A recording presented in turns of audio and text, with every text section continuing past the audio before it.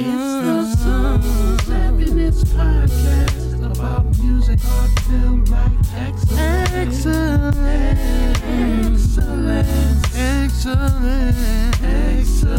Can't forget about community, therapy, film and TV. It's about to go down. I think you better get ready right now. Welcome back to the Soul Happiness Podcast. I'm your host, Q-Lane Green. We got EB back. We like 16 episodes in. How you doing, EB? I'm great. It's always a pleasure to come and guest and talk music with this lovely group of people. So it feels really good to be a guest and come here and, share a bit of knowledge, take in some knowledge. Yeah, we got some immaculate guests on. We got start off. I'm gonna start from where I can see on my screen. We got the veteran music journalist. He's just like a human archive of just Black excellent music historian information. I'm just such a fan of his. He's an author. He's written some amazing books. Y'all give it up right now for Mr. Craig Seymour. How are you doing? I'm doing very well. Thanks so much for having me, and thanks for that beautiful intro. I really appreciate it. No problem, man. I want to interview y'all all individually because y'all all guested on some episodes in my past radio show, and I'm like, man, I was like, I just want to talk to all y'all individually, like just hours at a time. But it's great to have you on, Craig. And then moving down where I can see, I'm just going in order where I can see another veteran in the music industry game. She's had so many different titles. She also is a human archive of musical information, a Prince fan. That's why I also love having her on the show, because she drops little Prince gems sometimes throughout certain episodes. But immaculate guest, I love having her on. Y'all give it up right now for Miss TLC. How you doing? Thank you so much for having me back. Every conversation we've had, there's been friendly debates, there's been laughs, there's been a lot, as EB said, there's been moments of teaching and moments of learning. So I always appreciate these conversations. Love to be here with this esteemed panel. Thank you for having me. No problem. And last but not least, our last guest, fantastic music writer.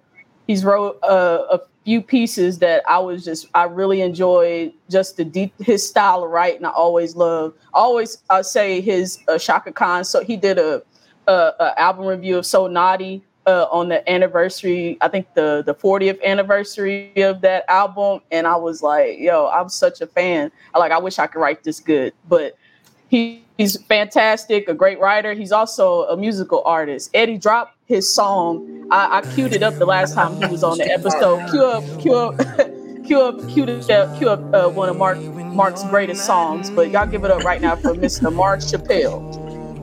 How are you doing, sir? Thank you for having me. Nope. You play Mr. Humble now. I thought you was gonna have a little something creative to say. You usually say something creative after that. I feel like you're giving me right. No, something. I don't know.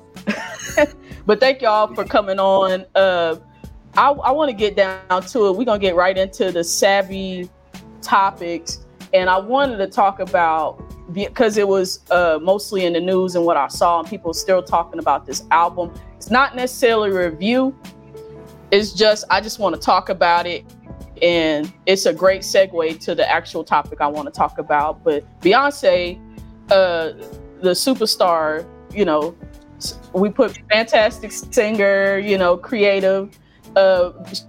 She dropped the album this past summer called Renaissance. And yeah, I just want to get into it. I'm curious on y'all thoughts. I just wanted to really have a conversation because there's different articles and people have been writing about it, and Twitter conversations, Instagram conversations. I would just wanted to get a collective together to talk about it. But whoever wants to go first, what was your initial thoughts of listening to the album when you were hearing it?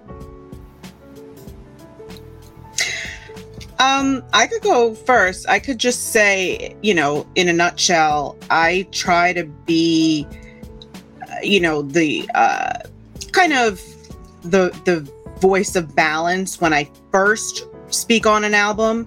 But I will admit it was very hard to stay neutral with this project. I admitted from the first time I heard it that I was actually obsessed with it, and I still am. So I'm definitely one of those people on that side.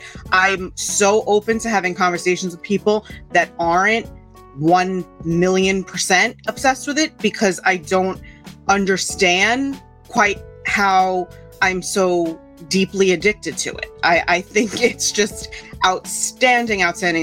Like, I expected to love it just based off of the credits, based off of the theme, based off the concepts, everything that I had known about it beforehand. I was like, oh, this is my style. I'm really going to enjoy this project. I like the artistic references, but I didn't expect what I actually heard. And I've listened to it probably all the way through every day since it's been out, which is crazy for me.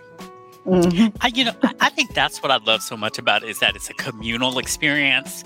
I just love how, just among, R&B fans and among Black people in general, and on Black Twitter and just everything, it's just sort of a collective celebration and a joyous experience for most people. I mean, obviously there are people that don't like it or whatever, but I love that. And I really feel like it was a gift to us at this time when we really needed something that, could provide a daily dose of joy. I think that's why me and a lot of other people are listening to it every day, because those messages are so relevant at a time when, Black folks, women, LGBT people, everybody's being attacked from all sides, and we get that news all the time, sort of have something like Break My Soul, and to be able to have that kind of heated energy, it's just, it's been, it's it's kind of the thing that you couldn't have known that it was gonna come and that you needed it so much, but now it seems indispensable. It seems almost like key to survival in a way, cultural survival in this era. Mm-hmm. Mark, what you think of the album? So I knew I had to write about it for Albumism. They asked me maybe as soon as they knew that there was something coming. I'm like, oh, okay, great. That seems like a compliment. But upon listening to this, I'm like, okay, cool. It's just a Beyonce album. I got halfway through it. I'm like, I don't know if I was expecting what I was hearing. I was like, okay, surely there'll be a ballad somewhere. And there was none. I got nervous right around the middle. I'm like, actually, I don't know if I like this. I don't know what's happening right here. So I was confused, and the kid that's panicking, I don't know if the mom's coming back. Then I listened all the way through. I'm like, okay, so that's what we're doing. I listened the second time. I'm like, oh, wait a minute. This is really dope. This is really dope. Then I was like, okay, wait a minute. This is too big. Now it's going to take me a long time to write this, and it needs to be done ASAP. All right. So I'm still kind of amazed that this far into the game, she can still do such a viable album. Because a lot of artists lose their steam after 3 good albums, if the third one's good. But I'm like, you've been doing this at this level for this long. I don't know how you keep finding resources for it, but brava. She's at the age that Tina Turner and them were when they first popped. So I'm kind of looking forward to see what happens, whether there are videos or not. It's just, okay, let's see this. I'm glad to be alive during this moment. Right. $1 million question. Evie, did you listen to the album? Yeah, actually. I made him. T and I went to dinner a few weeks ago, and I listened to it, parts of it, and she was like, no, you have to listen to it. And I made it a mission to find a night where I could specifically just listen to the album and take it in. And I think, like Mark said, at first listen, I was kind of like, wait, there are no ballads. I think the song that stood out the most for me was Plastic Off the Sofa. And I was like, okay. And once I looked at the credits and I saw who was involved, I was like, it makes sense. As a whole, I'm still just not a Beyonce fan. And I think that is troubling for a few reasons. For number one is people will label you contrarian or being a hater whenever you just simply don't like something. It doesn't touch me or move me, and that's okay. I wish that there was a way to collectively, take in the album without having to feel like an outsider if it's just not my jam. Like, it's not like, I don't know, like Martha Wash or Lolita Holloway. Like, I'm not getting these strong, soulful vocals that I typically associate with house music or with club music. Like, I'm not getting any of that. And I think that's where my biggest disconnect comes in. But like when T told me to go back and I heard Virgo's Groove, then I was like, all right, we're doing something here. I see where we're going. I skipped it the first time, but I hear it. Hearing Church Girl, I love Twinkie. I love Twinkie to death. And I love the song, even when it changes up. I love it. But I kind of wish we would have gotten more of that sample that she's singing over, like at the very beginning of the song. Like, if it was something like that, I think it would have drew me all the way in. It just didn't draw me all the way in as much as it did everybody else.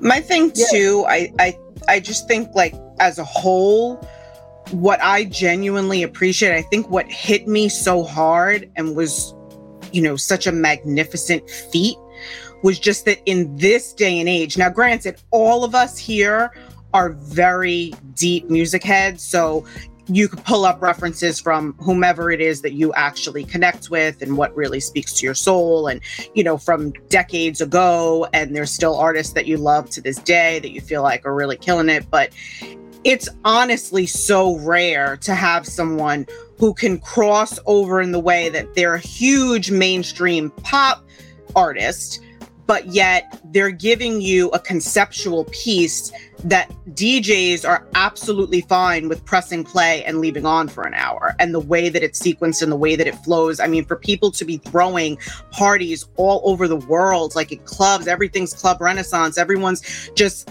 wanting to hear an entire album collectively together is, I mean, mind-blowing. Like, in this day and age, because each one of us could name artists who we personally love, and we will listen to their whole catalog from front to back, and we have no problem with it. But you know that often when you try to transfer that joy to someone else, they don't quite get it in the same way. And a lot of times, you want to shake them and be like, oh my God, why don't you think this is the greatest album ever? But this is an album where there are people from, all different age groups, backgrounds, whatever, all over the world that want to sit there and listen to the entire thing from, track one till it closes, and then repeat it and leave it on. Like, if you're in the middle of a workout, you're in the middle of cleaning your apartment, you're at the club, you're like, no, just repeat it. Go back to I'm That Girl. I don't care. Like, Summer Renaissance, repeat back to I'm That Girl. And that alone is just still, I don't get it. Like, from July 29th to now, I think about it all the time, that I'm like, this is just mind-blowing that someone was able to do this that is a mainstream pop artist at the end of the day, because even though she has talent, across the board in so many different sectors, really you don't get that from someone who is appreciated in the way that she is. Usually people will discount. Once you cross over to that level, everyone's like, you're really not that good anymore. Those are just, pop hits that are formulaic. And it's like, no, I mean, this is really a conceptual art piece that you can leave on for an hour. That's just amazing. Yeah, and I like that it's universal, and it's like as crossover could be, but unlike crossover of the past, it's so rooted in Blackness and so rooted in just Black culture in general, Black queer culture specifically, and that is just really so amazing to me, to be able to use these influences. And, of course, she's like an ambassador, so people are going to give a first listen to whatever she does and whatever she's influenced by. But for her to make it so that all of these people wanted to be a part of that world, that's just an amazing artistic feat to me. It's really, I would have to say, one of the, there's so many phenomenons that I've experienced through life, like Thriller, Purple Rain, just things that these moments that kind of transcend the culture, become this thing. And Beyonce herself has been such a phenomenon, but like for an individual album, I think this is just doing something that the others haven't. And No, I mean, I loved all the other albums. I'm just talking about in the way that it, so many people seem to connect to it. And that's, I know we were talking about this a little earlier, but I think that not having the visuals was an important part of that, because she really tapped into like our TikTok culture and everybody wanting to put their spin on things, and everybody, you know, making their own dances to it rather than copying her dances. And I think that also makes it much more personal, because there's so many, like when I think of, let's say, Church Girl or something like that, I'm thinking about a TikTok that somebody made or something. I'm not thinking about the highly produced Beyonce video. So all of that makes it so of the time. And a lot of her fans get on Twitter and like, Beyonce is not even promoting this album. Well, why does she need to? Because everybody else is. Because every caption you read, every tweet you read, every hashtag, and I've been guilty of that several times myself. You know, not guilty, but we're promoting it, and that's what she wanted. She wanted to make something that I think people could really fully own in a way that they couldn't if she had put together the whole, this is how you're supposed to hear it, this is how you're supposed to see it, this is how you're supposed to dance to it. That really worked at that, for the self-titled album. But I think she realized that we're in a different sort of social time. Yeah, we're definitely in a different social time. And I think it's important to point out that her being Beyonce is a huge part of the reason that visuals aren't necessarily needed, and that this album can be just as crossover as they come, but still rooted in Blackness, in like that energy of the LGBT plus community. I think her being Beyonce allows her something that many people don't have. Like, Craig, you mentioned Thriller and Purple Rain. Like, it gives you something that Michael and Prince had, where you are the crossover. There's no you don't make a one crossover album. You are the crossover. You have that ability to bridge not only generations, but also, those two sides of that coin. If it's, the straight Black audience, or if it's a crossover audience. And it's like, listening to it, you can hear the evolution of Beyonce. I think with each of her projects, I think they each are dope concepts on their own. But what's special about this album, listening to it, like you were saying, Craig, it's all up to your personal interpretation of the music. Like, without those visuals, without the video to show you, oh, this is the dance that we're doing this to, without creating or using your TikTok account to make up something, you're leaving it to the interpretation of the fans and the people. And I think in the long run, that will create a deeper connection to the music for some people, because it's not necessarily spoon-fed to you. It's not, here, listen to this song and do this. Listen to this song this way. Make sure you pay special attention to the bridge here. No, it's, here's the music. I'm pouring my heart out here. I've given you a solid project in my 40-plus-year-old life now, as an artist that we saw from really a child. So it's like, I'm giving you what I got. Like Anita Baker said, I'm giving you the best that I got. It's up to you at this point to interpret the music however you want to. And I think that's the beautiful thing about Beyonce, the beautiful thing about a Michael Jackson, about a Prince. Like, those artists have the ability to bring people into their world, and their world is whatever world they want it to be. It's not, you don't think about Beyonce and you don't put her into a box and say, oh, Beyonce is this. You never did that with Michael. You've never done that with Prince. There are a lot of artists that you just can't do that with.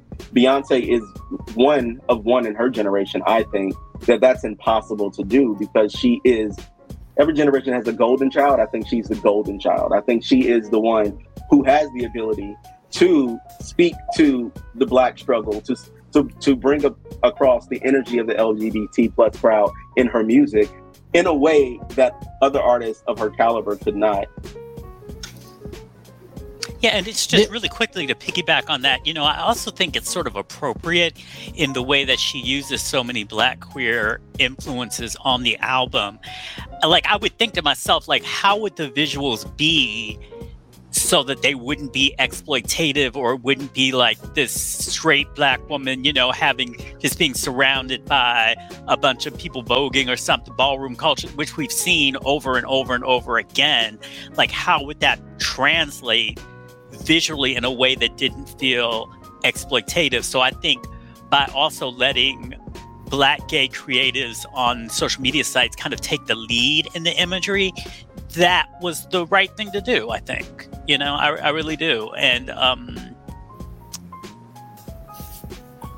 don't know, that's all I have to say about that. No, I absolutely agree with what Craig and EB both just said, but I will add also, just from the industry perspective, what is so fantastic here, I think, is that she reinvented something a second time. You know, when she had her surprise drop visual album, you know, there was a lot of naysayers, of course, that wanted to go against the grain and say, you know, this isn't the first surprise album drop and people have done this before. You know, as long as you have a loyal fan base, they're going to listen to it. You know, it's just about having the trust in your community and knowing that they're going to listen. And obviously someone of Beyonce's caliber, you knew that was going to break the internet, be, you know, a huge deal at the time. But a lot of artists started to do the same thing, but you could see that there was, you know, a tentative kind of feeling amongst most, because you say, I don't know, like, do I really have that power to be able to drop something without dropping any singles, videos, without telling anybody anything about it? But she was giving people at that time the full visual package along with it. And then she had done that, you know, as well with her albums that followed. But at that time, because people were always looking for a reason to discount her power, they would often, you know, connect her with just imagery, because this generation is obviously just about the imagery, and it's about aesthetics, and it's about social media and that whole presence. So I think that she purposely said, okay, well, you think it's just about how I look and what I drop on Instagram and the videos. How about I give you a project and I don't give you that? And let's see if this is big as well. And obviously it has been a phenomenon. And I think that she really made a statement, because yet again, now there'll be other artists scrambling to say, do I have that confidence and that power in my presence and in my fan base that I can just drop something and not give you visuals and not give you constant interviews and photo shoots? Because I'll be honest, the artists that, you know, you had mentioned, obviously with Michael and Prince and having such juggernaut albums with Thriller and Purple Rain, you know, they also were very visual. And in that time, it was about, you know, even with Prince being, you know, mysterious and, you know, having very rare interviews where he would speak for himself. I mean, at the end of the day, he still was very out there in the times in his career where he was doing really, really well. And when he pulled back and he wanted to show that he was capable of doing everything on his own, you know, we in his community will admit that a lot of his, you know, popularity did suffer and did wane, because once he had to kind of take on filming videos and doing that promotion, that distribution, he saw that, you know, you really do need that corporate, you know, wheel behind you. And he definitely wasn't getting the same attention, even though, you know, many people will say, of course, his later work did deserve that attention. You know, myself included, I could break down things that people should have been listening to when they weren't, you know, because unfortunately, if you don't have that push, you usually are somewhat forgotten. So Beyonce was really making a statement here to say, I know what you've all been saying, because there's a lot of references in the lyrics and in the album that, you know, people joke about all the time, stuff that her and Jay both drop, and they're like, oh, they're clearly tapped into everything everybody's talking about on Twitter, a lot of trending topics, a lot of, you know, little lingo. But she's saying, okay, I know that a lot of you like to discount me and say that I'm really just famous because of my look and my image and, you know, clothing and certain trends that pop off from my videos. So what if I just don't give you that and I just give you the project? Are you going to still talk about the project? Are you going to keep listening to that album? Because most albums, when they drop nowadays, the following week, nobody's talking about them.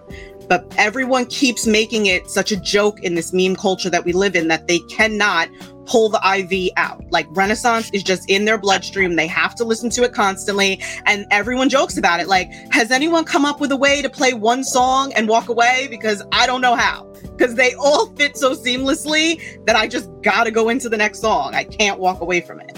You know, and I think that's a huge statement to say, you know, maybe I just won't give it to you. I mean, it's interesting that she gave the little teaser, but to say, like, I don't know what's going to happen with this, with the tour, with the videos, with, you know, but I do commend her for that, to say, all right, if you think that's just what I'm about, how about I just give you music and let's see what happens. Do y'all have to listen to lyrics whenever you listen to like a full album? Because this is I usually just listen to it to try to understand what the lyrics are. One song that I didn't completely understand and I got kind of mad and just kind of skipped it when I listened to the whole thing, but I wanted to skip it when I heard it was Cuff It at first. It was, don't laugh, okay? But I thought she said, when it got to the chorus, I thought she said, we gonna fuck up the night. I thought she said, I'm gonna pull a titty out, fuck up the night. That's what I thought she said. And then I was like, why she say that? I'm like, now like where's the pull a titty out? That's what it made me like that. But no, I just kept hearing out. Now let me just say beforehand, I wasn't sober because it was when the album dropped, I listened to it like 2 days after my birthday and I was still unsober when I listened to it. So when I went back into it, I looked at the lyrics and I was like, oh, thank God she didn't say that. I was like, I hope she didn't say that. And it said she said unapologetically so fast. That's what I heard.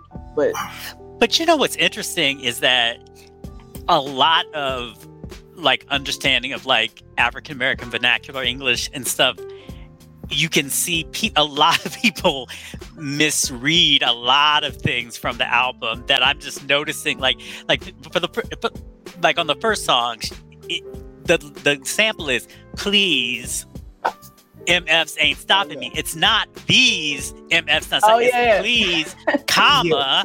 These MFs, and people always write it as these, and it's like, no, there's a comma that like that's like, oh please, and people don't hear that, but that like takes a certain, I think, ear for African American vernacular English to understand that that's what she's saying. Another example is, might I suggest you don't F with my sis? Like, she's not talking about Solange, she's talking about sis in so many, it has so many different references there. And I think there's one more that people this was I just couldn't even believe this, but this was something a friend told me, that when she says Uncle Johnny made my dress, that cheap spandex, you look a mess, they thought she was dissing Uncle Johnny for wearing cheap spandex. Like, she's obviously saying Uncle Johnny made my dress and your cheap spandex look like she's, but all of those, but as obvious it seems to me, like all of those come with your understanding level of Black vernacular, of Black queer vernacular, and everything like that. So it's interesting to me how she didn't feel a need to break that down so people would definitely get it, because there are definitely a lot of things that people are mishearing or misinterpreting based upon because it's like rhythmically that please MFs aren't stopping me is so much more dope to me than if she just was saying these MFs not stopping me. It's like, please not stopping me, please, that's hot. Like, to have that pause in there, that's like almost like a beat, but people aren't hearing that, or some people aren't hearing it. So I was just talking about the bitch please versus these last night, and I think it's one of those Easter eggs for people who actually research stuff. Because if I hadn't looked up the Princess Loco song, I would have never found that, and I've been like, okay, it's just these ain't stopping me. And then, oh, listen, I had the funnest time, surprisingly, going and listening to this album and not realizing there was a clean version. I'm like, okay, so how are you gonna pull this off? Did anyone have any particular feelings about the fact that there's so much kid lyrics are not okay for kids on here? Like, I don't have a problem with it, but for people who feel like they have to be able to be, sold in Target and like, I was literally laughing with someone saying there's not going to be a Kids Bop version of this, and lo and behold, they made one. So yeah, so my nieces, they range in age. My nieces and my nephew, they range from 7 to 13, and since they've been literally infants, I've exposed them to everything, pop culture wise. I really want to make sure that they know, all of these legendary and iconic artists that came decades before they were born. And once, they understand the threads between things, I know that I'm making them into little nerdy children that are going to, bring up these references and samples to people in the schoolyard who are just like, I have no idea who you're talking about, but I don't care. I just want them to know where, everything came from. And I do, make sure that they're not listening to things that are super explicit. But at the same time, I had mentioned to them before this album dropped, like, okay, this weekend we have a new Beyonce album we're going to have to listen to, and, we'll run through it. And then when I listened to it, I was like, oh, I actually can't play this for them, but I know they're going to ask me about it because I brought it up. And then I saw, of course, they immediately, had released the clean version with it. And I was like, I don't think it's going to have the same, je ne sais quoi allure to it. But it still works. It still translates. They're obsessed with it. They listen to it all the time. They've come up with their own choreography for so many of the songs, and I'm like, I like that you can have both sides of it. But then, of course, when I leave them, then I listen to the regular version and I'm like, yeah, it definitely has more punch. There's a reason why, she says things the way that she says them. But I do appreciate that it does translate for kids. Like I am an example of that. Like they were listening to it in the pool all summer, making up their little dance routines and everything to the clean version. So I wonder if that has to do with her being a mom. I'm sorry. I was just wondering if that has to do with Beyonce being a mom, and that, like, obviously she needs to be playing this stuff around her kids too, and she probably, I think maybe because I really wanted to listen to the clean version, but sometimes it's hard on those streaming services to even find the clean version. Yeah, then you just get tired and like, please. Yeah, but because somebody had said that the clean version was good, and I did want to listen to it one day, but I couldn't find it, and then I was already 5 songs in. Yeah. But my point is that maybe she feels more of a sense of really making a full artistic vision on the clean version, because ultimately she has 3 kids that she needs to be playing her music around. So yeah, and I think part of it is also like the ages that her kids are right now. It's like especially Blue, like you're entering almost teenage territory when your child is listening to everything on the radio. That she's on TikTok and they got the Spotify playlist, the Apple Music playlist, the Tidal playlist. They have all of this. And for you, being Beyonce and the music that you've made traditionally, like when Blue was a baby, it was cool because Blue wasn't going around singing your music. Now partition, right? At partition, right?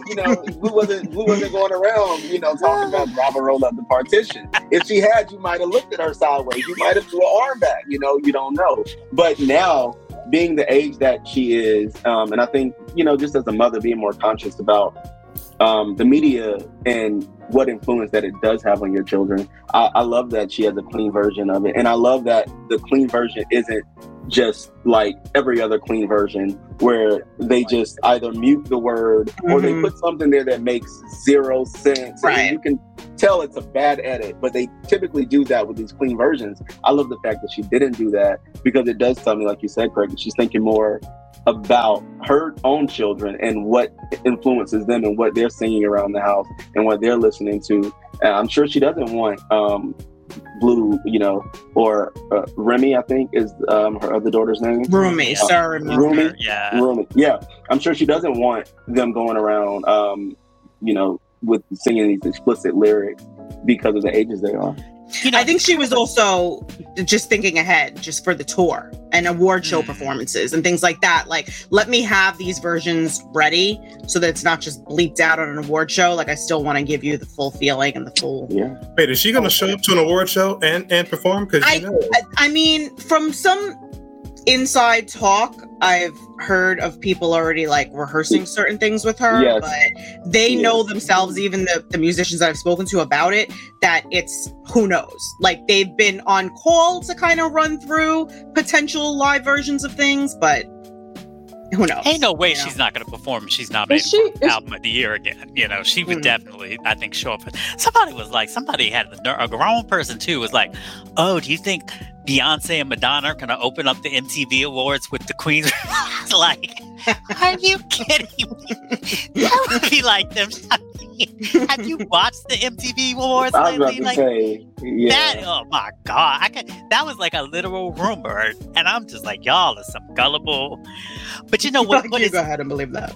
What it's giving me is, I don't know, like if y'all remember like well, of course I know you all remember this, but like Big used to make the best clean remixes of his songs. Like I love I have the Life After Death clean version, and I love that. And like the Junior Mafia Get Money, the clean version. Like I love the different things Kim says, and even I'm thinking like No Time, Kim's clean version, and even like Total's No One Else. Like I think there was this period in the 90s where they would rewrite the song and it would be really, really creative.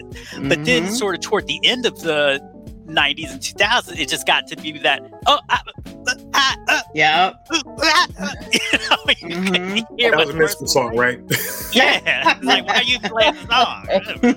Yeah, and I think a lot of that has to do with, it specifically like the beginning of the 90s. To be an artist, you basically had to still be a touring artist, no matter what genre you were, no matter how big you were. So you wanted a clean version that you could perform because that was your livelihood. You had to tour the album. You had to, if your favorite, if you did a guest verse and the singer was on All That on Nickelodeon, you had to be able to go on Nickelodeon and sing the clean version of your song and not bleep every word out and not have like these parent unions up in arms. So I think towards the end of the 90s, early 2000s, a lot of the artists who were like the hottest, they moved away from that touring life and they're constantly touring. So you didn't necessarily have to have a great clean version. You weren't going to perform it anywhere anyway. Like they could play it on the radio if they just mute the words you said that were wrong. They could play it wherever, but you didn't have to perform it live. Nickelodeon wasn't calling you. Disney Channel damn sure wasn't calling you. Like, you didn't have to have a clean version. I mean, let's just please give a shout out to West Side Connection on Nickelodeon, because that clip always keeps going back around. Because them performing We Be Clubbing with 7-year-old white kids. Oh my God, that clip is actually amazing. I live for the clean version of We Be Clubbing. I cannot lie. Now, I know everybody here has probably listened to music that they weren't supposed to when they were kids and have plenty of memories of stuff. Or just kind of I probably should have been playing Erotic City, but I was. I'm really curious, not of course the kids are going to love stuff that works seriously, but I'm not understanding. I'm hearing so many white people who are really into Renaissance. I'm like, this is a black ass album. How are you able to digest this without your stomach going bad? There's seasoning everywhere. I think this goes back to what I was saying earlier. It's because it's Beyonce, and it takes an artist like that. No, because 4 was Beyonce, and they acted funny about 4, and Lemonade was Beyonce, and clearly they wanted to decide that Adele was taking it. Speaking of which, I'm still kind of amazed that 30 showed up, and I was just categorically underwhelmed by it. If it comes through and sweeps all the awards this year, I will have so many more questions for all the people I previously had questions for. But I'm like, it's not an Adele year. And I'm kind of wondering if this will be acknowledged as the major thing that it is, or if they're going to ignore it when BTS takes over streaming, and then when it comes time for the award season, they're like, not BTS this year. I'm like, Beyonce really killed it. Do you think she'll be acknowledged, or if it's just screw whatever the awards say? I just made my album, I'm insulting my fans, fuck this, I'm touring, basically. Well, that's why I'm interested to speak to people who aren't as enthralled with it as myself, because I feel like it's a given. As soon as, I got into the second week or the third week of just listening to it on repeat, I'm like, okay, it's a given. This is the album of the year. This is the era to beat. If you don't give it every accolade that exists, then you just look like a complete hater. It makes absolute no sense if you didn't. But little by little, people will pop up now that it's been 6-7 weeks or so with it out, that I've started to hear certain, intelligent discourse about saying, well, it's not really, my thing. I think she could have done more of this or that or whatever. And I'm like, now I'm starting to see that there is a chance as with anything, you can never be surprised that it wouldn't win all the awards that I imagine it should win in my head. But if it was something like you just said, where they just, again, throw everything at Adele, like, oh, well, an Adele album came out, clearly that's the best album of all time. And it's like, then you just know, I mean, it's just pointless at this point to even care then going forward. I mean, I know a lot of people feel that way anyway. But that it's not about the work then at all. It's just that there are people that no matter what, when they get their ballots, they're like, oh, I just don't like Beyonce, like as a person. So I'm just not going to check off her name for anything, But I personally do think that this should be the shift where they'd say, okay, we cannot deny it. You have to give her album of the year, but you just never know.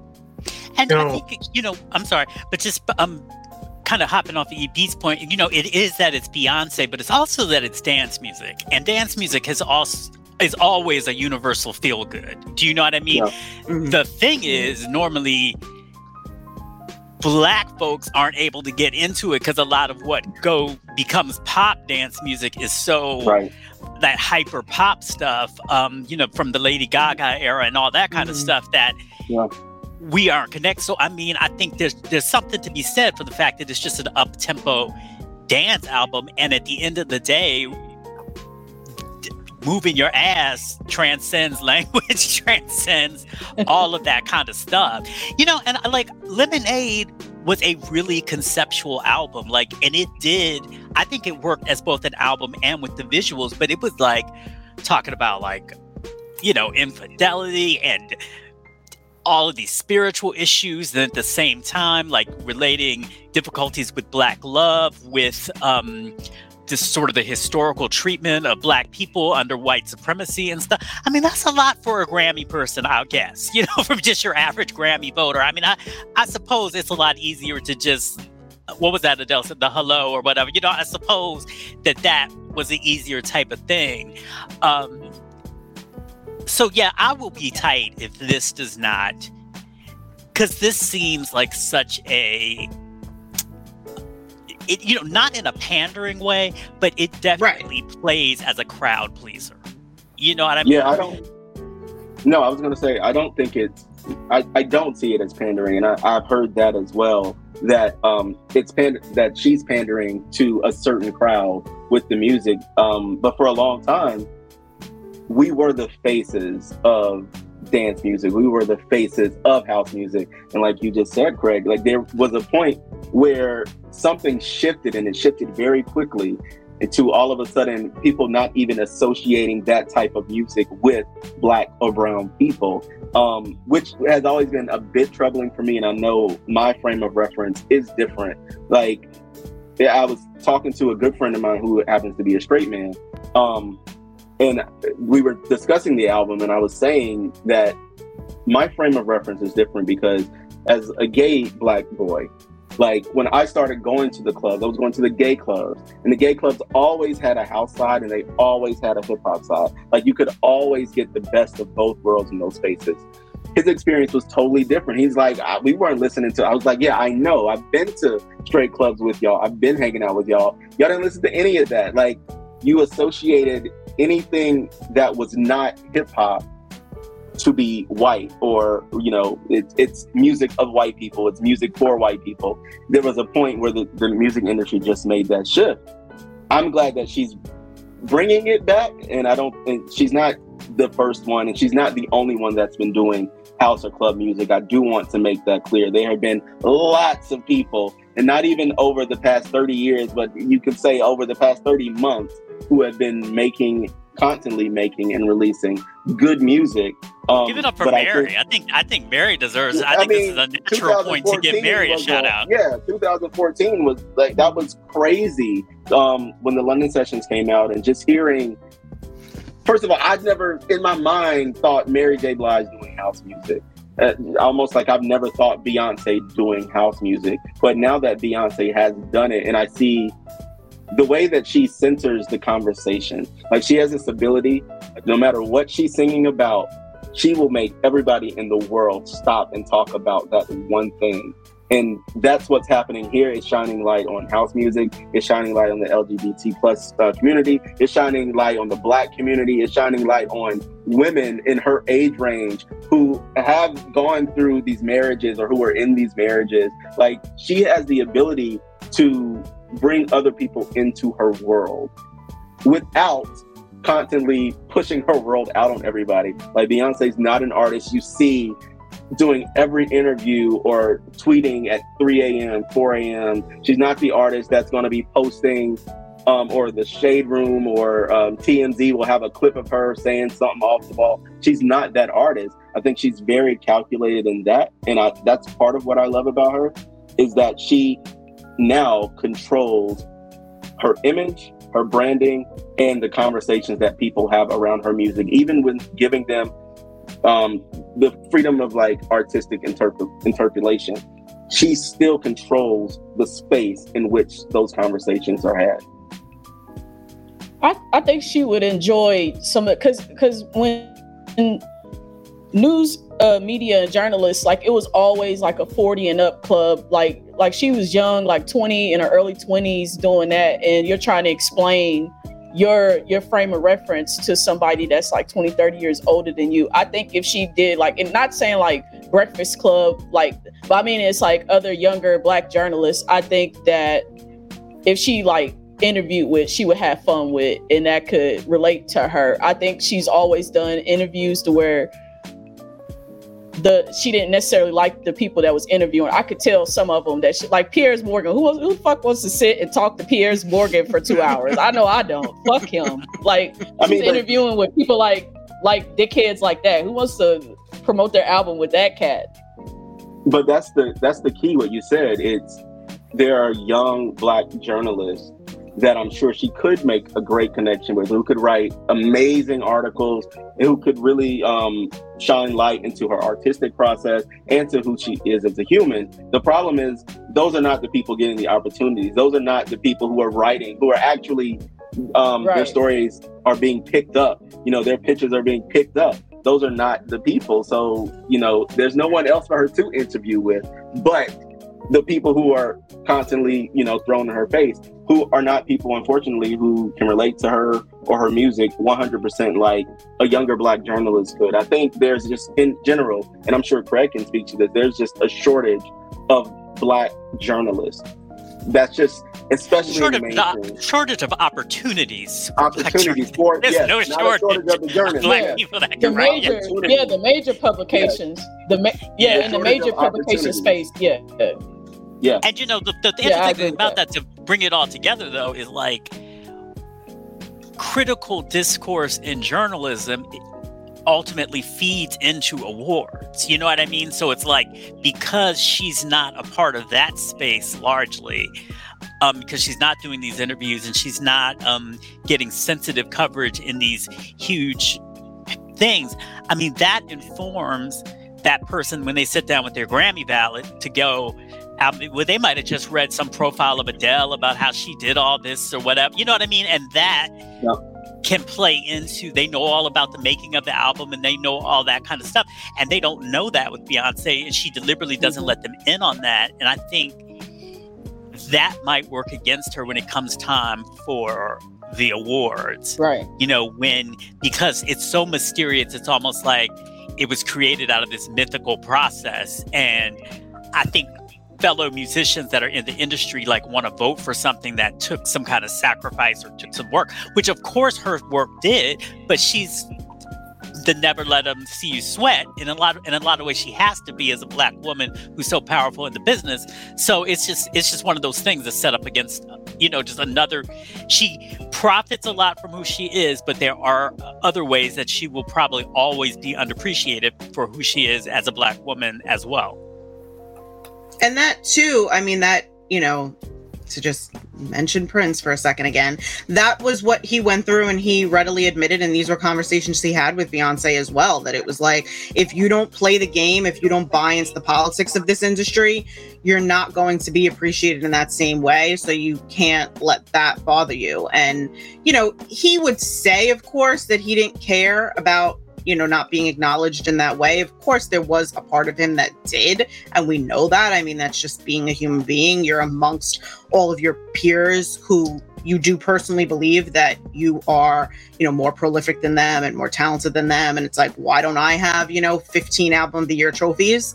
But he knew at the end of the day that it's about that game and it's about that politics, and exactly what Craig said. I mean, if you're not part of that scene and you're not speaking to, the cream of the crop, respected journalists, and they're not, kissing your ass, then unfortunately you have an uphill battle in front of you. And I think that it's a shame because, as Craig also mentioned, I mean, there are so many young Black journalists who are available and who are out there, and they just don't get those opportunities. And the people that do, that then get to hold on to the name in that space is like, with Q mentioning like the Breakfast Club kind of thing. And then it's like, you don't want to go on something like that if you're a respected, esteemed, iconic artist who's been out for decades, because that they're, not going to understand how deep you want to get into certain intellectual conversations, because it's more about the clickbait and it's more about getting you to say something ridiculous and having some cute little soundbite that's going to go viral. And that's really not how this particular album should be addressed, or, any of like Lemonade, or, how she really led to coming to the decision of putting out, the self-titled surprise album. I care about recording process. I care about the actual music. The way that this is sequenced so perfectly. I am so curious to know the order in which this was recorded and when they came about deciding that it was going to be sequenced in this way and that it was all going to play like one track. Obviously, Prince had openly discussed with Parade how he laid down the drum tracks for, the opening seg, basically the suite that goes through like, the first 5 or 6 tracks, and that type of thing blows people's minds and they respect you more for that. It's like, wait, so you already had this entire album and how all of those songs were going to play into each other in your head, that you're able to lay down the drum tracks and then go back and start building on top of all of them. Something like that. I want to know, did they record everything separately? Are there another 12, 14, 16 songs? And then they picked these and then went back and, threaded them together, because that's another question. Everybody wants to know, what's Act 2? If this is called Act 1, is it another genre? Is it the videos? Is it the bonus tracks from this?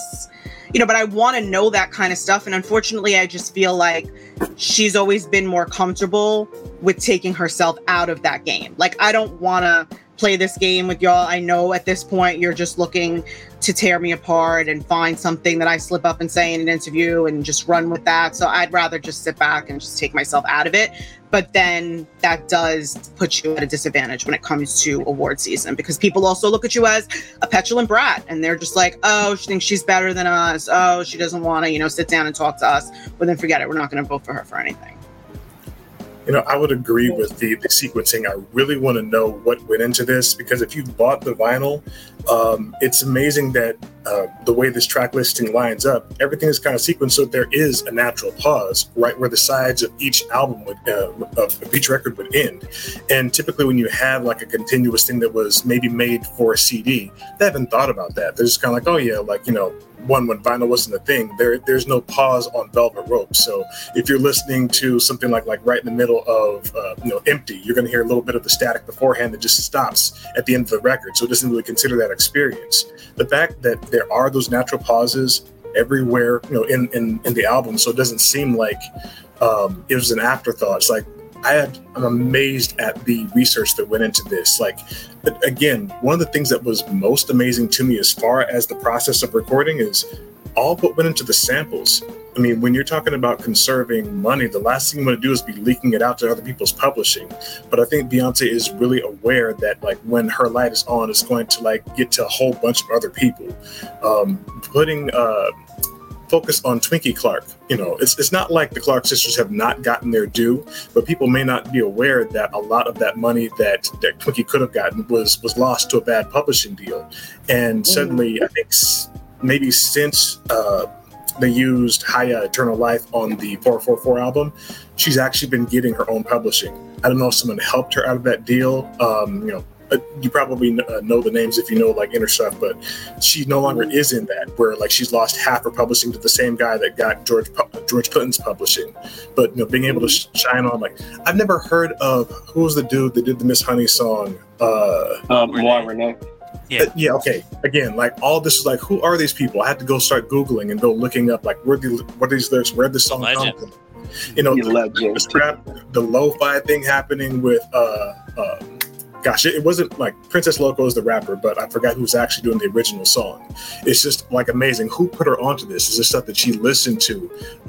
Did someone else be like, okay, was it just tracks that she listened to? Like, okay, what is this? I like this. Or was she doing her own research? I mean, the whole thing is so rich and complex. It's just, did she come up with this herself, or is she really great at pulling the resources of people who can put this together? Because it doesn't. All of the above, yeah. Yeah, it doesn't feel contrived, like, okay, I know this is going to get him. It's just like, okay, I really like this. Let me put this in a place where it gets seen. And other people start paying attention to, Tina Marie, the way they haven't in a while.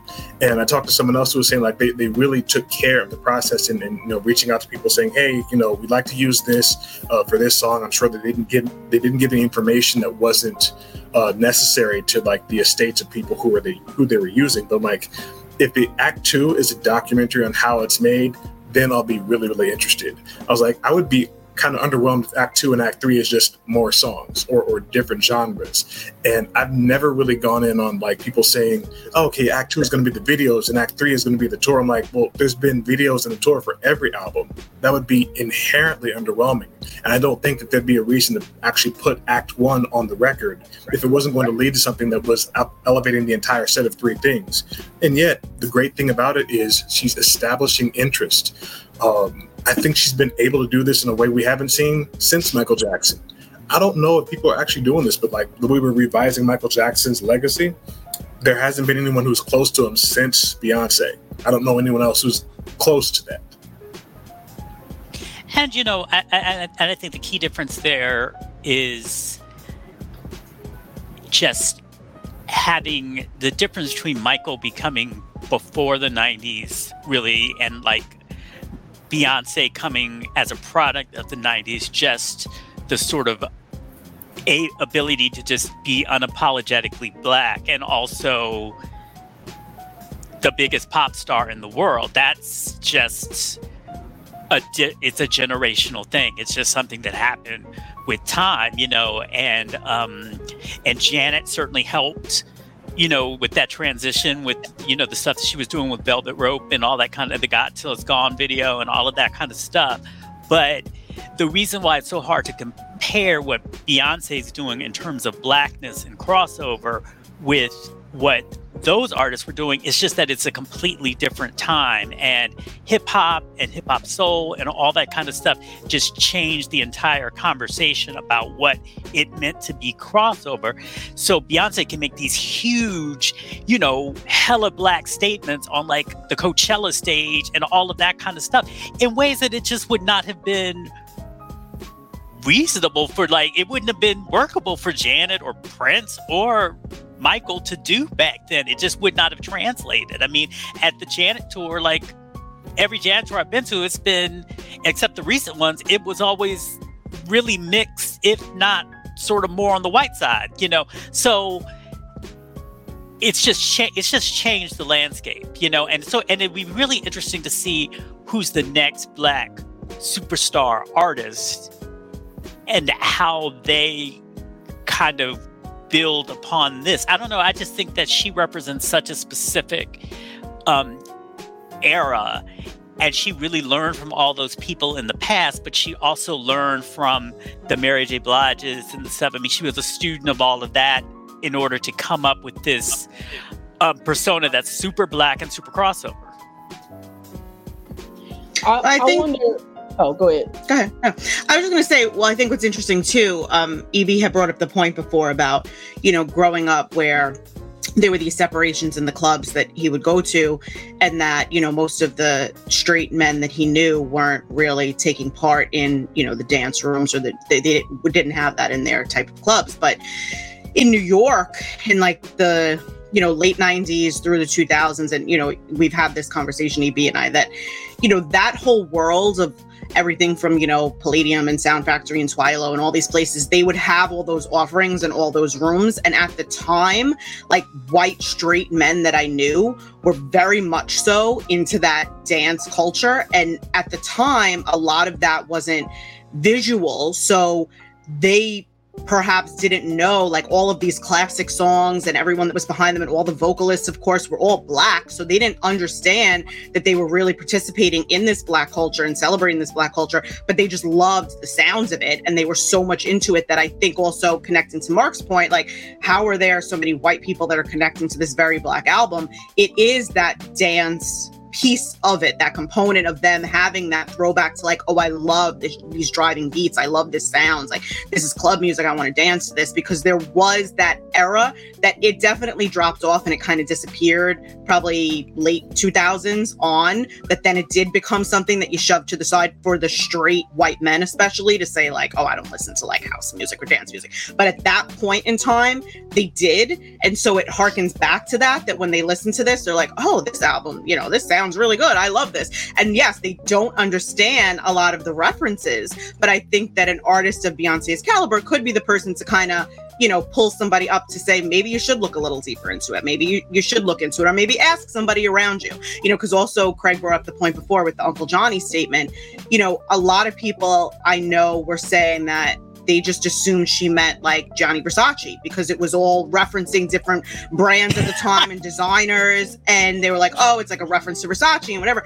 And then bringing up to people that it's like, no, this is kind of the entry point into this culture for her with her actual uncle, who did actually make like her prom dress. And it's like bringing those pieces of information to people to say, look deeper, that there are people that grow up and this is part of their household and this is part of their culture, and they want to celebrate that. And they know what, difficulties their family member had to face, in a certain area of America at a certain, decade, that they're trying to kind of repair that in a sense and trying to bring that to the mainstream, knowing that she has that type of audience to say, like, don't get it twisted. Like, this is really who I am at the end of the day. So if you want to come along and enjoy this music, that's great, but you should also be educated during it. Well, I want a podcast of misinterpretations of Renaissance. Yes. Between the wow. But I was just going to say, just as a mini point, we can never forget that the UK was the first community to embrace Chicago house music, even before New York fully embraced Chicago house music. Like in the early, mid 80s, songs like, House Music Anthem and 10 City Songs were like top 10 in the UK, and they weren't even out here, and it was slowly beginning to make a inroads within New York, and then it kind of all happened. But so all that to just piggybacking on your point that there is something about the Black dance music that just kind of carries over, even some ways when this country can't accept it immediately. There's always been a kind of international audience for it. So, when talking about specifically about dance or house music, I always say that gospel music is like the final frontier for white people. Like, that's the final, like, that is the code that they haven't cracked that yet. And if you think about the origins of house music and how it's sort of born from the religious yearning or being religious outcasts, these Black gay men, these Black trans women, these Black trans men, when you think about that, it kind of all ties together, and you kind of understand why it's universal and why it has such a hold on people. Like, they might not be able to fully tap into the religious aspect or our spirituality, but house music is the closest that we have to gospel. And I know people don't think of house being close to gospel, but it is, in my opinion, the closest genre. Yeah, it's the closest genre to gospel. And I think that is part of why it's so universally loved, and you see people, all races, all ages, you know, no matter their background, they will love house music. You know, house music be playing, and you know, you look and they're tapping their leg, and then before you know it, the neck is moving, and they got the shoulders. It's like you can't sit still. It's like in you. It's something innate, and it has to come out. And I think Beyonce tapped into that. I think anybody doing house music, that I would assume is the goal, is to make people feel it. Is to make people have a religious experience. Right now, what we're seeing are people have those experiences, and people allowing themselves to be fully taken over. It's comparable to like a Holy Ghost experience, but they're allowing themselves to fully be immersed in the music, in the beats, in the lyrics, even in the way that she strings together certain vocals, or even, you know, like certain misinterpreted lyrics that they will erroneously quote. It's like that's them just being immersed in it and trying to understand more. Okay, you so absolutely. Oh, go ahead, Mark. Sorry. In a post-partition world, I think I assumed the worst of this album. And so I swore on Virgo's Groove, I heard her saying slow-mo coming on my blouse, when the lyric is actually coming out my blouse. I'm like, okay. Post-partition. That's the post-partition. Yep. Mm-hmm. Y'all I promise you. adding all sorts of freakish to the album. Listen, I like swear to God, Beyonce and her surfboard. Yeah. And Cuff It, I swear she said, I'm gonna pull a titty up, because she said it so fast. now everybody expects, like, once she dropped those types of lyrics in Drunken Love and Partition and this and that, everybody was like, oh, clutching their pearls, shocked. Oh my goodness, look at Beyonce getting into it. Now they just expect that. They're like, oh, I thought she was talking about coming on my blouse and pulling titties out. Like, now everybody and it wasn't far-fetched, because she said, I want to sit on top of you. That's where my mind goes when you say I want to sit on top of somebody. I'm thinking that's because you going buck wild and crazy. You know, you like, I'm having fun. I want to meet God. I'm like, oh, you having a whole experience. That's why I thought you said I would pull a titty out. But that was so important. I mean, I think that self-titled album in a Partition, you know, and I think Dream Hampton wrote about this, but that was so important to kind of like break what I would call, and it's going to be very controversial, but like the Whitney Houston curse.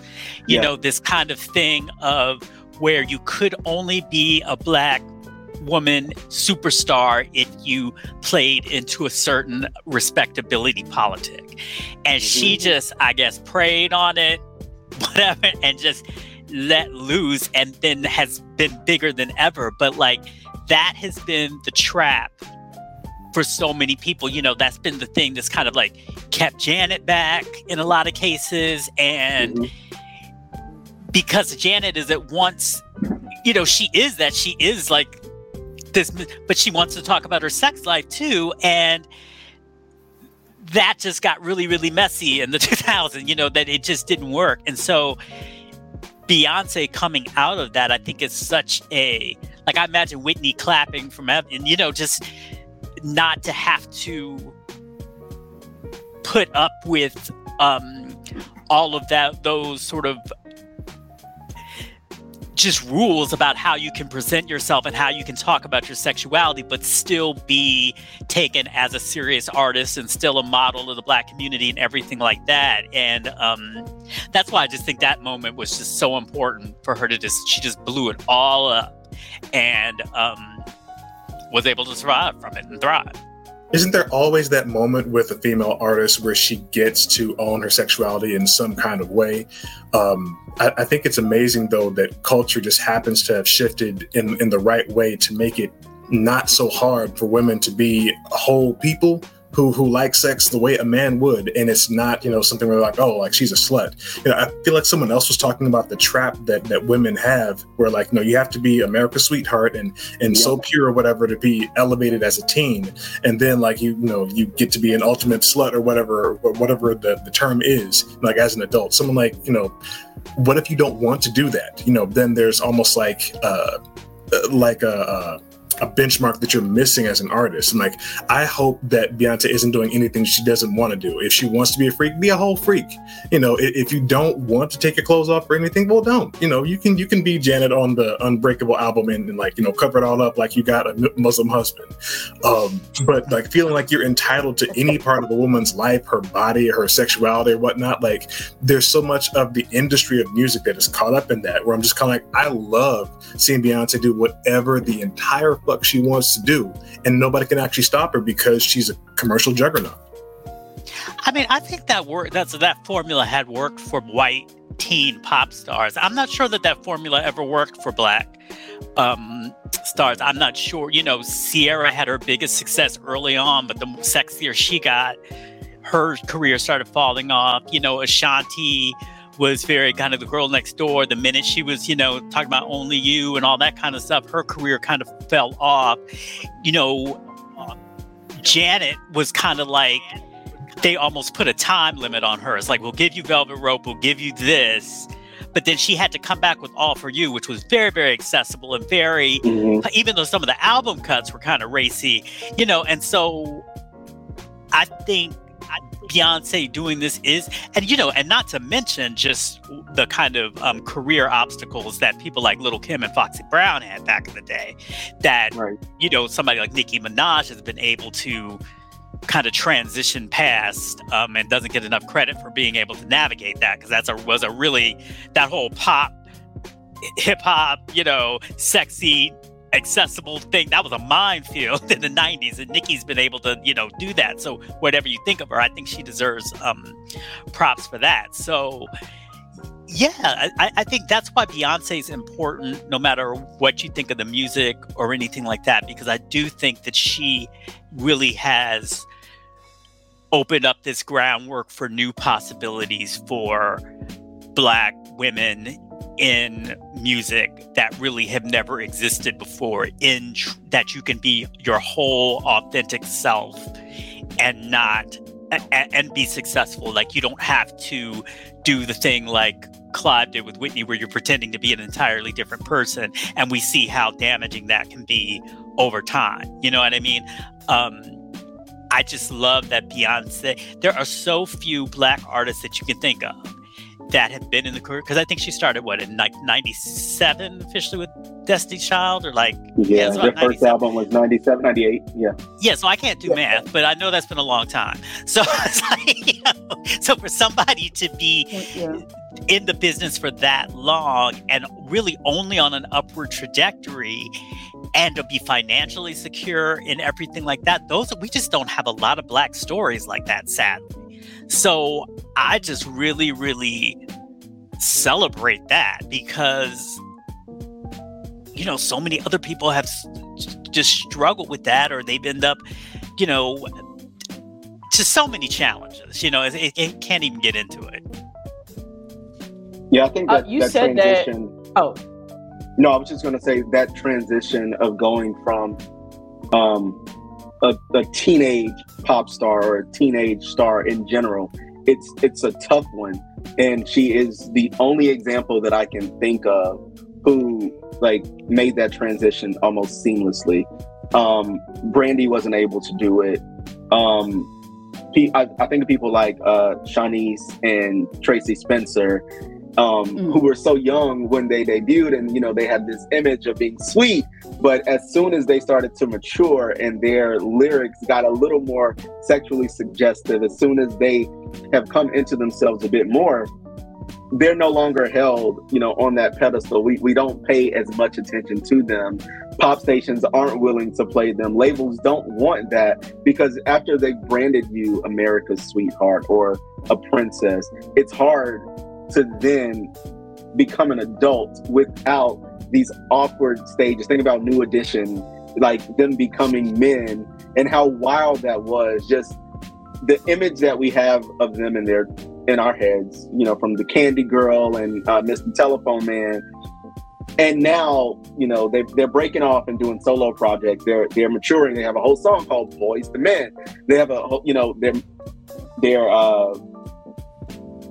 growing, they're evolving, and their music is doing the same. But it's not always received in the same way for certain people. There are certain people that are able to, make a transition. I honestly can't think of any other Black woman who has been able to do that, not even Janet. And that's big because Janet is always like the prime example I can think of this young woman, this teenager that we met as a teenager, who fully came into herself, who owned her sexuality, who wasn't afraid of anything, who, her image alone, like you think about Janet's walk, you think about like everything about her just oozes sexuality.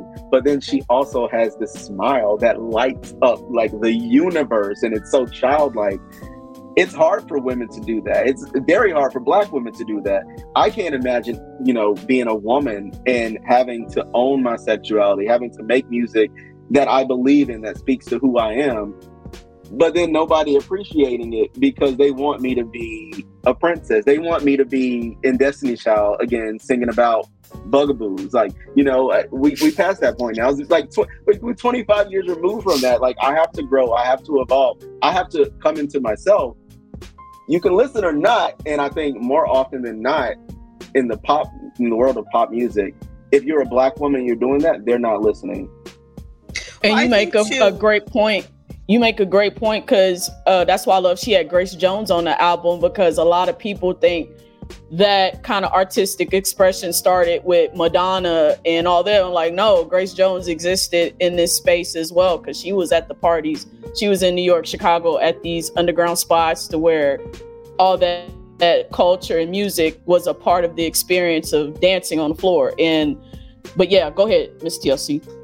I was just going to say, I think that with the timing, it was a great point, because I think that, Brandy unfortunately ran into the same wall that you could take someone who was making completely opposite music, but at the same time with Christina Aguilera. And you saw that what happened with the both of them was they both, at the time when they should have been growing and they were doing really well, they both had like a controversial kind of drop on their relationship situations, and people thought, oh, they were getting, serious with somebody a little too young. Like, people were shocked to know that, Christina was getting married when she was, and, she came out with her little dirty era. But with Brandy, unfortunately, she was run, across the coals because of what came out afterwards, that it was all, orchestrated with her mom and everything, and unfortunately that did damage a bit of her reputation with that.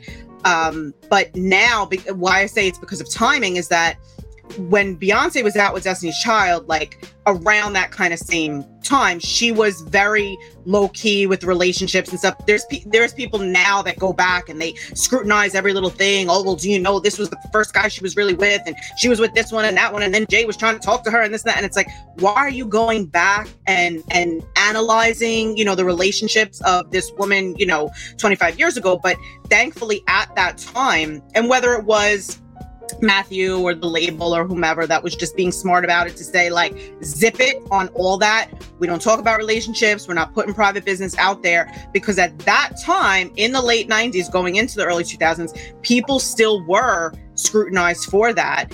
And nowadays, now she was able to kind of like loosen the reins, not just because of where she is in her career, but also the fact that people cannot keep up with, putting someone down for this or that in their private lives anymore, because everything is out there. Even though Beyonce still has employed that same method of saying, I'm keeping my private business private, until, of course, everything, blew up with the elevator and, Lemonade and 444 and the whole infidelity. That's exactly what I was about point.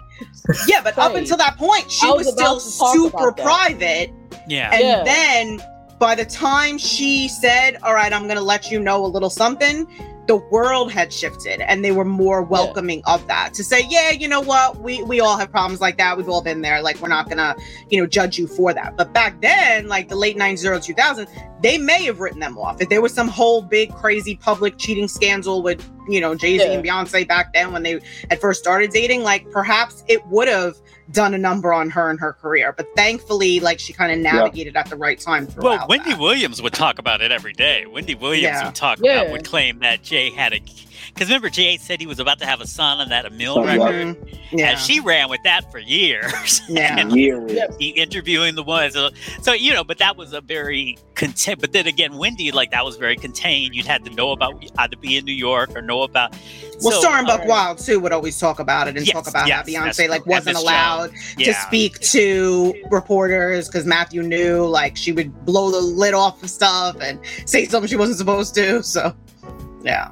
Yeah, when you said that, that's the first thing that came on. I was like, well, maybe her being honest in the records was because that tape leaked, that elevator footage leaked. And I was like, well, maybe that's why she was like, fuck it, I'm just gonna release self-titled and be real. Maybe the facade of, oh, we're perfect and all, or not saying that she thinks they're perfect, but the perception of her and Jay-Z is that they have the perfect marriage and all that stuff. And maybe she was just like, maybe I'm just going to tell the truth on my records. Because from that point, self-titled didn't come out yet. And nobody Self-Titled knew was out of, before that. Yeah. But Wait. I thought it came out after. Well, there's No, the the flawless Flawless remix. remix came out Yeah. afterwards. Is the special edition came? Self-titled was out, but the special edition came out afterwards, I could have and she sworn it came addressed out it like on after. the Oh, no, the Flawless she addressed remix. it on the Flawless remix with Nicki. Sometimes it goes down when there's $1 billion in the Down elevator. in the elevator, you know. Yeah, I Yeah. think Well, that's why it was a lot of unfortunate that- because just quickly, I'm sorry, she just came out like with this sexualized image trying to act like her and Jay had this, amazing relationship in the limo and this, that, whatever. And then it came out like, oh, but he's actually stepping out, possibly, allegedly, whatever the story was like at that time. That's why there was like kind of that dissonance of like, wait a second, were you trying to push this super sexual image to try to get your husband like interested in you again because something was going on behind the scenes? Like then everybody started with the speculation, but thankfully the world was in a place where everybody talks about whatever nonsense and it just kind of goes in one ear and out the other. Hey, look, And if I can double back though to the Michael Jackson thing, part of why Michael was able to become as huge as he was is because there were limited venues for like hearing about news that was behind the scenes. Yeah. So people, describe him as magical or mystical. You're able to create that when people don't know about your business, which is why I love that Beyonce doesn't say these things about like what's going on behind the scenes, etc. Like with us finding out that Will and Jada had the open marriage that was always rumored. I also don't care. Like if these aren't holes that I'm invited into, it's not my business. So, Did you say holes or homes?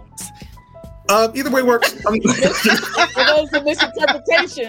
There goes the misinterpretation, Craig. Well, he was already talking about pulling stuff out. Double entendre. I just wanted to be clear, just turn my Honestly, volume up. do they get to have a private life? Like, just because they have, made kids, do we need to know everything about those kids? Please let us not know some things so we can enjoy your music. Right. Because we've also seen with all these outlets, they report everything and tweets and access. If we know more about the people that we enjoy their art, we don't enjoy their art. So Right. part of why maybe I'm able to like love Renaissance so much is because we don't know what she had for dinner that that previous night or whatever. Just like, yeah, please leave me out of that. Live your life and then just entertain me. I will pay you, and that can be our arrangement. I think Just it to go works back in to her it- favor. Oh, I think it works in her favor that she has this air of mystery around her, because then to the average Beyonce fan, there could be two fans. Person A, there's the version of Beyonce that Beyonce is to that person. Person B, there is another version of Beyonce that Beyonce is to that person, because we don't know everything about her, because we don't know her day in and day out. We don't know what's going on with her and the babies, with her and Jay, with her and her parents, really. Because we don't know that, it leaves it up to us as individuals to like shine this light on who we think Beyonce is as an artist. And I think that works in her favor to a certain extent right now, because she can be like Shaka Khan, every woman. Like she literally can be every woman. Whatever version you want Beyonce to be in your head, because she's not out here doing an interview with TMZ every week, because she's not Instagramming her and her friends on, we don't even know who Beyonce's friends are, like for real, because she's not taking pictures of them on vacation. It works in her favor for now. I think we'll reach the point where people want a little more. They want like a little bit more like in depth of who she is as an artist, because I still don't know who Beyonce is as an artist, and I think that is where the disconnect is for me. Like I loved self-titled. There was one before that I really loved, but I do think every album that she's released, it was four and subtitled. I think four were the best. 4 and subtitled. Every album she's released have been on par with her evolution as a woman, as a wife, as a mother. That's why when we heard self-titled after the elevator incident went down, and then we got the Flawless remix addressing it. If we had never seen that elevator footage, I guarantee we never would have gotten a Flawless remix with Nicki at all. That's fantastic, yeah. Which was great. I'm glad. I'm high key glad it happened because that remix is amazing. It's one of my favorite songs. But I think people want to see a bit more of who Beyonce is, and they just haven't yet. Yeah, you make a great point. You make a great point because that's where the disconnected. Because I'm listening to the album, I'm like, personally great, but also my music journalist hat was like, okay, what about 20 years from now? Are we still gonna be like listen to a Gladys Knight record or a Luther Vandross record, Michael Jackson record? Like those records, their classic albums stand the test of time. Like Gladys is known for Claudine. Like that's what I go to. That's what I think of when I hear Gladys. What's Beyonce's go-to album to where it's centered not just her superstardom, but who she is? I think she has it in her. I just think she has that. I hope she gets out of this party girl phase. I mean, maybe I should hold my thoughts because when I hear Act 2 and Act 3, maybe she might open up something that make me connect with her musically. But I didn't really connect to it because again, the lyrics, it was just like outside of a party atmosphere. Can you really sit with this and really be like, or maybe I'm just thinking too much into it. Hey, I don't you know maybe what I need to, about Church this, though? Girl, I think you can. I mean, that Church Girl is. I know people that cry when they listen to that for the first time, just because of feeling so of the way the church treats women. Right. And wants women to be, and like her just saying, drop it, and you can still love the Lord and stuff like that. Right. That set some people free. I even posted, somebody wrote a great essay about it that I posted yesterday. So, I mean, I think that there's a lot, I think lyrically there's a lot there, actually, that Virgo's group, too. Yeah, that maybe like a lot of times people, a lot of times it's hard for people to do both. Like a lot of times it's easier for people to listen to the lyrics on like a ballad or something like that, and they don't listen to the lyrics on a house song, because a lot of house music has really deep like lyrical meanings and talking about social politics and stuff like that, but people don't even hear it because of the beat. So, I think sometimes it has to do with like genre expectations too. And you made my point right there, because I love house music, and that's why I was like, when she started to get into these genres, which segues perfectly to the topic, I want to talk about disco and house music, but they had deep lyrics. Like when I hear Sylvester, he had some great, all those records, those up tempos, they had great messaging in them. Even with house with Crystal Waters, she had deep messaging in her music, with the up tempos. But go ahead with your point. Look, if I can interject this, a surprising thing that I noticed about this record was talking to a friend that didn't like the album. I was like, okay, so what's happening? What's not connecting here? Like, are you not like vibing with the lyrics, with the beats, with the music? He's like, well, usually I like, Beyonce projects. It was maybe a couple weeks before like something changed for him, like where like his emotions like shifted. He's like, oh, I didn't really notice that I was really, really depressed and I couldn't access the music. In that sense, like house music can very much, actually any music can be a bellwether to let you know like what's happening emotionally, because like as much as I got into this, I was feeling happy. It's summertime, things are good, you just got paid, but then like something happened, like, you lose a family member or a friend or something, like, you're in a different mood. I'm like, I don't want to hear I'm That Girl. I don't want to hear anything between that and Summer Renaissance. It's just like, like that part of me that turns off, because it's so centered on having a good time and like letting go of every care or whatever. And then like, when something shifts, suddenly I'm like, okay, I can listen to this again. Okay, I must be happy because I can get into Renaissance. It's amazing though. Like I wonder if anyone else has picked up on that, like the emotional interaction you have with certain kinds of music, specifically house music. Yeah, that's me with this album. That's why, because I was in a depressive mood like a week after that, and I didn't want to hear it anymore. Because I'm like, I'm not in a fun mood, so I don't want to hear this.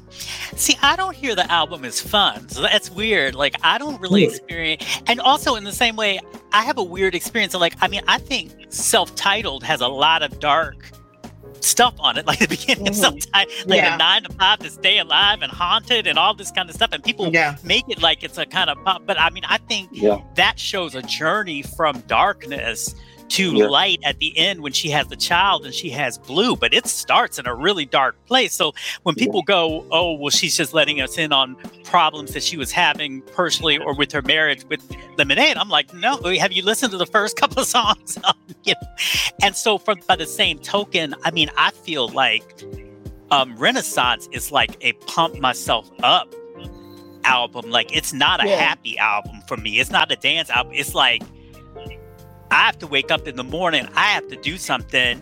I need to say, please, MFs ain't gonna stop me today. Like, that's it. That's not happy for me. That's like, you know, revving me up to meet the world and to meet the challenges that I face as a Black man, as a Black gay man, as whatever. And so, yeah, I just feel it. I just feel it differently. I feel it's like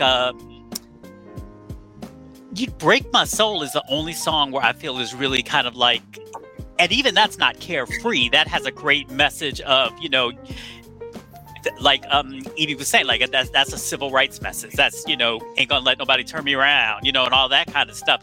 But everything else to me has a real edge about like, or like when Trace Jones comes on there, like, so I don't know. I don't see it as a party record in terms of party as release. I see it as like almost like like an empowering record, like a pump you up record, like the way I would listen to like hip hop before I'd go into a job interview or something. You know what I mean?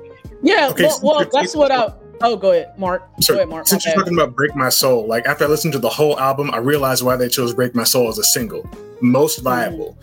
But if Break My Soul wasn't the first single, what do you think could have been a great first single for this project absent that song? Cozy.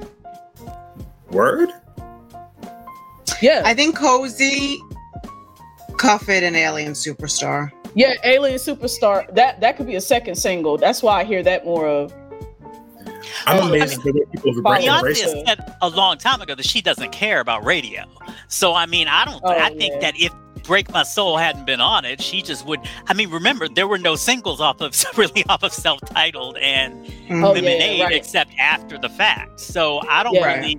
I think she's transcended singles, and I think Break My Soul just happened to sound like a single, and that's why she put it out. Right. But I mean, she's kind of built her whole brand on, I don't need a single. I don't care. I already have these number ones. I don't care.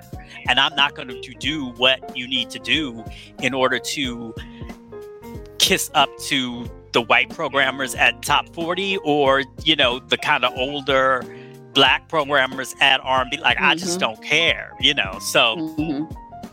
Maybe Act 2 and Act 3, she's going to give us some. I seen somebody on Twitter. They have like an unofficial list of track songs. I don't know if it's verified yet. That's why I didn't want to talk about it. But I saw the 12. It seems like it's legit.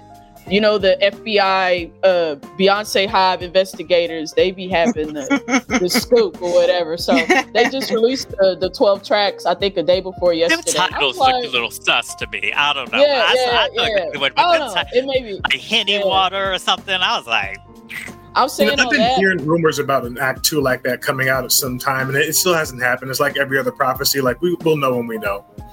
Well, I'll be honest. When they leaked the track listing for this, I thought that was fake. I didn't think these song titles were really going to be what it was. Right. I feel like a lot of them. Right. I feel like a lot of them sounded differently than what the title would probably portray. And America has the problem is the biggest scam ever. Right. And how dare you name a song and then to be what it is? Right. To the Beyonce fans, I don't want them to interpret what I'm saying like I love the album. I was just saying from just a critical standpoint, like, okay, can I listen to this outside of not? And I didn't want to use the word happy, Craig. It was just the word that came up. It maybe, like you said, the way you described it, I would describe it that way in terms of like pumping you up type of music. Because I would get ready for gigs. I'm like, I'm turning on Cuff It because I feel like, you know, fucking something up. You know, I was like, this put me in a good space. But I just want to say, so we could get to disco, talk about house music. Beyonce, this heifer done tricked me into buying a ticket to her show. Whenever I'm sure she's gonna wait till after all the act. Hopefully she'll wait till all the acts are released, but she didn't trick me. I've never had an inkling to go to a Beyonce show. Like, I loved her previous albums, but I've never like, not for me, Beyonce show. Soon as it drops, I need all the Beyonce stands to tell me the preparations to buying a Beyonce ticket, because I'm going to Chicago because I want to experience it there. I need to first put a mortgage on your house. Right. I'll keep a credit card free. Get you one of a brand new credit card and just keep that in the drawer. I have to hear this album live. This album is amazing. I feel the same way. I said, I gotta hear it live. Sure. But that's what I'm interested too, because we were talking before about the clean version. You know, my nieces, they were like on board with it as well. Like, we need to come. Could we come with you when you go to see this? But in my head, I was like, well, I don't know what she's really gonna do to really pay homage to this album and to the sounds and to the culture. So I'm like, I don't know if kids could go to this show, but we'll see. I'm like, I'll obviously go to multiple dates, so maybe I'll go and then see if I could bring you to another one. But yeah, I'm definitely all in with going to this tour if and when something is announced. Yeah, it's so weird as an adult to know. Like, I don't think the formation. I've seen all the tours since I didn't see Mrs. Carter, but I've seen everything since then, and I don't think they were racy, and I saw kids there, but it's so hard once you reach the adult age. Yeah. Like, but the minute you have a kid with you, you're like, right. Yeah, there's plenty of things that I'm like, I don't think that's that bad. But then when you actually are standing next to like an 8-year-old and seeing their interpretation, it's like, I don't know if you should be seeing this. But that's why I said, I'll probably go to one of the dates, check it out and let you know. I mean, did you cover the eyes whenever Janet was doing a lap dance at her tours? Right. Yeah. I didn't have any kids. I ain't have no kids, so I was a grown person. So right. Yeah, But that's exactly that's a racy concert right there. But it got racier. Like, if you go back to the Janet show, for the Janet album when she first did that, it was very tame. She was just, you know, rubbing. By the time you get to like, you know, the offer and all that kind of stuff, the band is strapped down. And all that kind of stuff. Yeah. But that's what it was. It was like Janet had just like the sensuality, and then Velvet Rope started getting a little more explicit, and then All For You, she was like just putting it out there. Yeah. And I had been to all that, so it was interesting. But one last thing I will say though with Beyonce, and going back to like the artistry and, you know, where the real impetus for the inspiration for this project came, you know, it does make me miss the moments that used to be available with like a VH1 Storytellers or an Unplugged or something like that, because I would be so interested, not even just with Renaissance, but just Beyonce in general, with all these albums that we've been talking about, with Four and Self-Titled and Lemonade. And, you know, if there was ever that moment where she opened that door and let people really hear like these stripped down acoustic versions where she is telling you, you know, the evolution and the process into what happened. Because when E.B. mentioned before, you know, obviously we wouldn't have gotten the Flawless remix had the elevator footage not leaked through TMZ. But we wouldn't have gotten Lemonade, you know, we wouldn't have gotten 444. Like, that entire evolution as an artist really came from her saying, oops, now you know there's some trouble in, you know, quote unquote paradise. So I guess let me lean into that and explore myself. Because of course there's, you know, people who want to believe that all of that was contrived, and no one 100% knows, but I don't think so. I think that there really was that kind of introspective journey that her and Jay had to go through. You know, they both admitted, you know, therapeutically, it was like apart and together. There was a lot that they needed to learn about themselves and their past and, you know, their own burdens and baggage. And I think that that came through in the music, which was a beautiful thing. So in order to really explore things further than that, because I feel like everyone kind of knows enough about that story. So aside from that, like, just talk through it to people to learn, you know, what you really meant by all of these songs of the last, you know, 5 to 7 years of your career. I would love if there was an opportunity for her to do something. Whether you need to be comforted, soothed, or relaxed, Soul Savviness got you. The ultimate getaway. You are listening to the Sounds of Soul Savviness podcast, where we are sure to put your mind, body, and soul at ease.